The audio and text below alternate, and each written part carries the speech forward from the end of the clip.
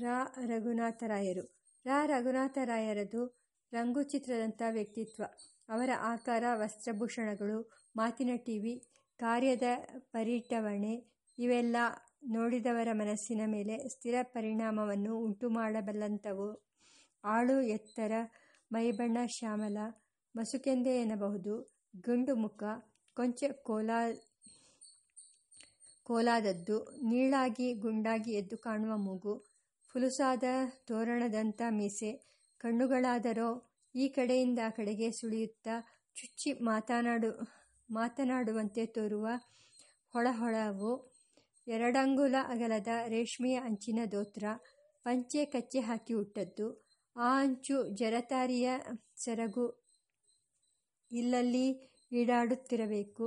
ಮೇಲೆ ಕರಿಯ ನಿಲುವಂಗಿ, ಅದರ ಮೇಲೂ ಸರಿಗೆಯ ಶಲ್ಯ ಅಥವಾ ಬೆಳ್ಳನೆಯ ಶರಟು, ಮೊಳಕಾಲ್ಮೂರುವಿನ ಚೌಕಳಿಯ ರೇಷ್ಮೆ ವಸ್ತ್ರ, ಮುಂಗೈಯಲ್ಲಿ ದಪ್ಪವಾದ ಚಿನ್ನದ ತಿರುಗುಸುತ್ತಿನ ಕೈಕಪ್ಪ, 2 ಕೈಯಲ್ಲೂ ಕೆಂಪು ಪಚ್ಚೆ ಥಳಥಳಿಸುವ ಉಂಗುರಗಳು, ಬೆಳ್ಳಿಯ ನಸ್ಯದ ಡಬ್ಬಿ, ಬಣ್ಣದ ರೇಷ್ಮೆ ಕರವಸ್ತ್ರ. ಈ ಲಕ್ಷಣಗಳಿಂದ ಶೋಭಾಯಮಾನವಾಗಿದ್ದದ್ದು ಆ ವ್ಯಕ್ತಿ ಸ್ವರೂಪ.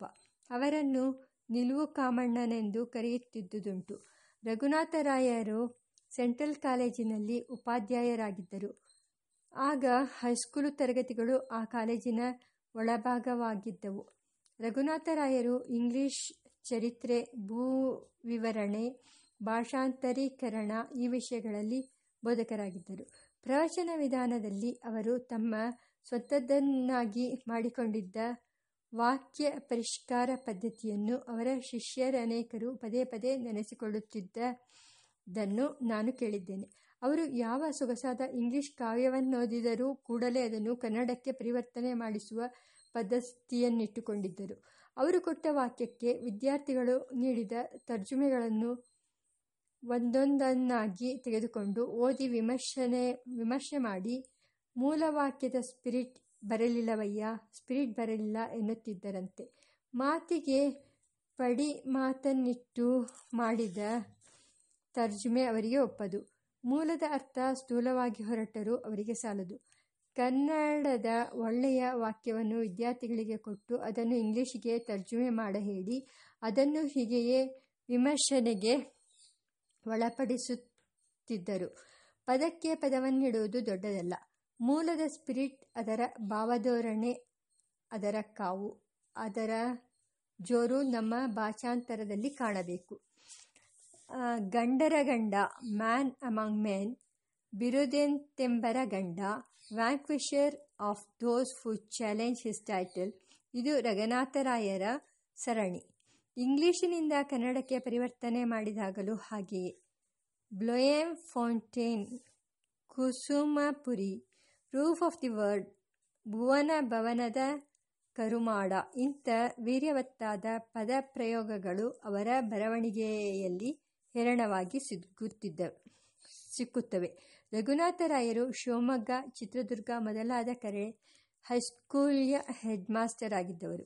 ಸರಕಾರಿ ಕೆಲಸದಿಂದ ವಿಶ್ರಾಂತರಾದ ಮೇಲೆ ಬೆಂಗಳೂರು ಚಾಮರಾಜಪೇಟೆಯ 5ನೇ ಬೀದಿಯಲ್ಲಿಯ ಅಚ್ಚುಕಟ್ಟಾದ ಸ್ವಂತ ಮನೆಯಲ್ಲಿ ನೆಲೆಸಿ ಸಾಹಿತ್ಯ ಸೇವೆಗೆ ತಮ್ಮ ಕಾಲವನ್ನು ವಿನಿಯೋಗಿಸಿದರು. ಅವರಿಗೆ ಪರಮ ಮಿತ್ರರಾಗಿದ್ದವರು ಒಂದು ಕಡೆ ಡಾಕ್ಟರ್ PS ಅಚ್ಯುತರಾಯರು, ಇನ್ನೊಂದು ಕಡೆ ಗರಣಿ ವೈಯಾಕರಣಿ ಕೃಷ್ಣಾಚಾರ್ಯರು. ರಘುನಾಥರಾಯರು ಬರೆದಿರುವ ಗ್ರಂಥಗಳಲ್ಲಿ ಪ್ರಸಿದ್ಧವಾದವು ಭೂವಿವರಣೆ, ಈಸೋಪ್ನೀತಿಕತೆಗಳು, ವ್ಯಾಕರಣೋಪನ್ಯಾಸ ಮಂಜರಿ, ಸನಾತನ ಧರ್ಮದೀಪಿಕೆ, ನಿಯೋಗವಿಧಿಯ ವಿಚಾರ ಇವಿಷ್ಟು ಸದ್ಯಕ್ಕೆ ನನಗೆ ಜ್ಞಾಪಕದಲ್ಲಿರುವು. ಅವರ ಭೂವಿವರಣೆ ವಿಸ್ತಾರವಾದ ಪುಸ್ತಕ, ಒಳ್ಳೆ ವಿಷದವೂ ಓಜಸ್ವಿಯೂ ಆದ ಶೈಲಿಯಲ್ಲಿ ಬರೆದಿದ್ದದ್ದು. ಅದನ್ನು ಅವರು ಈಗ 55-60 ವರ್ಷಗಳ ಹಿಂದೆ ಉಪಾಧ್ಯಾಯ ವೃತ್ತಿಯಲ್ಲಿದ್ದಾಗಲೇ ಬರೆದಿರಬೇಕು. ಅವರು ಕರ್ನಾಟಕ ಸಾಹಿತ್ಯ ಪರಿಷತ್ ಪತ್ರಿಕೆಯಲ್ಲೂ ಇತರ ಕೆಲವು ಪತ್ರಿಕೆಗಳಲ್ಲಿಯೂ ಸಾಹಿತ್ಯ ವಿಚಾರಗಳನ್ನು ಕುರಿತು ಲೇಖನಗಳನ್ನು ಪ್ರಕಟಪಡಿಸಿದ್ದಾರೆ. ಮೈಸೂರಿನ ರೈಲ್ವೆ ಇಲಾಖೆಯ ಮುಖ್ಯ ಇಂಜಿನಿಯರಾಗಿದ್ದು ನಿವೃತ್ತರಾದ ರಾಜಸೇವಾ ಪ್ರಸಕ್ತ ಶ್ರೀ ವೈ.ಕೆ. ರಾಮಚಂದ್ರರಾಯರವರು ಬರೆದು ಪ್ರಕಟ ಮಾಡಿ ಪರಿಷತ್ತಿಗೆ ಉಚಿತವಾಗಿ ದಾನ ಮಾಡಿದ ಜೇಮ್ಸ್ ಇಬ್ರಾಹಿಂ ಗಾರ್ಫೀಲ್ಡ್ನ ಚರಿತ್ರೆಯನ್ನು ಪರಿಷತ್ತಿಗಾಗಿ ಪುನಃ ಪರಿಷ್ಕರಣ ಮಾಡುವುದರಲ್ಲಿ ರಘುನಾಥರಾಯರ ಕೈವಾಡ ಹೆಚ್ಚಾಗಿ ನಡೆದಿದೆ. ಹಾಗೆಯೇ ಇನ್ನೂ ಅನೇಕ ಮಂದಿ ಕನ್ನಡ ಲೇಖಕರ ಕೆಲಸದಲ್ಲಿ ರಘುನಾಥರಾಯರ ಸಲಹೆ ಸಹಾಯಗಳು ದೊರೆತಿವೆ. ಅಚ್ಚಿಗಾಗಿ ಅವರು ಕೊಡುತ್ತಿದ್ದ ಬರವಣಿಗೆ ವಿರಳವಾಗಿ ಸೊಗಸಾಗಿರುತ್ತಿತ್ತು. ಯಾವ ಕೆಲಸ ಮಾಡಿದರೂ ಅವರಿಗೆ ಅದರಲ್ಲಿ ಸೊಗಸಿರಬೇಕು. ರಘುನಾಥರಾಯರ ಭಾಷಾ ಪಾಂಡಿತ್ಯವು ನಿಶ್ಚಿತವಾದದ್ದು. ಅವರು ಹಳಗನ್ನಡ ಕಾವ್ಯಗಳನ್ನು ಮಾತ್ರವಲ್ಲದೆ ಶಾಸನ ಸಾಹಿತ್ಯವನ್ನು ವಿಮರ್ಶನ ದೃಷ್ಟಿಯಿಂದ ನೋಡಿ ಭಾಷಾ ಸಂಪ್ರದಾಯವನ್ನು ಕಂಡುಕೊಂಡಿದ್ದದ್ದು ಮಾತ್ರವಲ್ಲದೆ ಭಾಷೆಗೆ ಹೊಸ ತೇಜಸ್ಸನ್ನು ತಂದು ತುಂಬುವುದು ಹೇಗೆಂಬುದನ್ನು ಕುರಿತು ಆಲೋಚನೆ ಮಾಡಿದ್ದರು. ವ್ಯಾಕರಣಕ್ಕೆ ಸಲ್ಲಬೇಕಾದ ಮರ್ಯಾದೆಯ ವಿಷಯದಲ್ಲಿ ಅವರು ಎಷ್ಟು ಶ್ರದ್ಧೆಯಿಟ್ಟುಕೊಂಡಿದ್ದರೂ ಭಾಷೆಗೆ ನೂತನ ಕಾಂತಿಯನ್ನು ತರಬೇಕೆಂಬುದರಲ್ಲಿಯೂ ಅಷ್ಟು ಉತ್ಸಾಹವನ್ನು ಇಟ್ಟುಕೊಂಡಿದ್ದರು. ಕೆಲವು ವರ್ಷ ಅವರು ಸಾಹಿತ್ಯ ಪರಿಷತ್ತಿನ ಕಾರ್ಯದರ್ಶಿಯಾಗಿದ್ದರು. ಸಮಾಜ ಸಂಸ್ಕಾರ ವಿಷಯದಲ್ಲಿಯೂ ಅವರ ಆಸಕ್ತಿ ತೀವ್ರವಾಗಿತ್ತು. ಅವರು ಥಿಯಾಸಾಫಿಕಲ್ ಸೊಸೈಟಿ ಎಂಬ ದಿವ್ಯ ಜ್ಞಾನ ಸಮಾಜದ ಸದಸ್ಯರಾಗಿದ್ದರು. ಮೇಲೆ ಹೇಳಿರುವ ಸನಾತನ ಧರ್ಮ ದೀಪಿಕೆ ಎಂಬ ಗ್ರಂಥವು ಆ ಸೊಸೈಟಿಯ ಸಹಾಯದಿಂದ ಡಾಕ್ಟರ್ ಅನಿ ಬೆಸೆಂಟ್ ರವರ ಪ್ರೇರಣೆಯಂತೆ ಕಾಶಿಯ ಸೆಂಟ್ರಲ್ ಹಿಂದೂ ಕಾಲೇಜಿನವರು ಇಂಗ್ಲಿಷಿನಲ್ಲಿ ತಯಾರು ಮಾಡಿಸಿದ ಸನಾತನ ಧರ್ಮ ಗ್ರಂಥಮಾಲೆಯಲ್ಲೊಂದರ ಅನುವಾದ.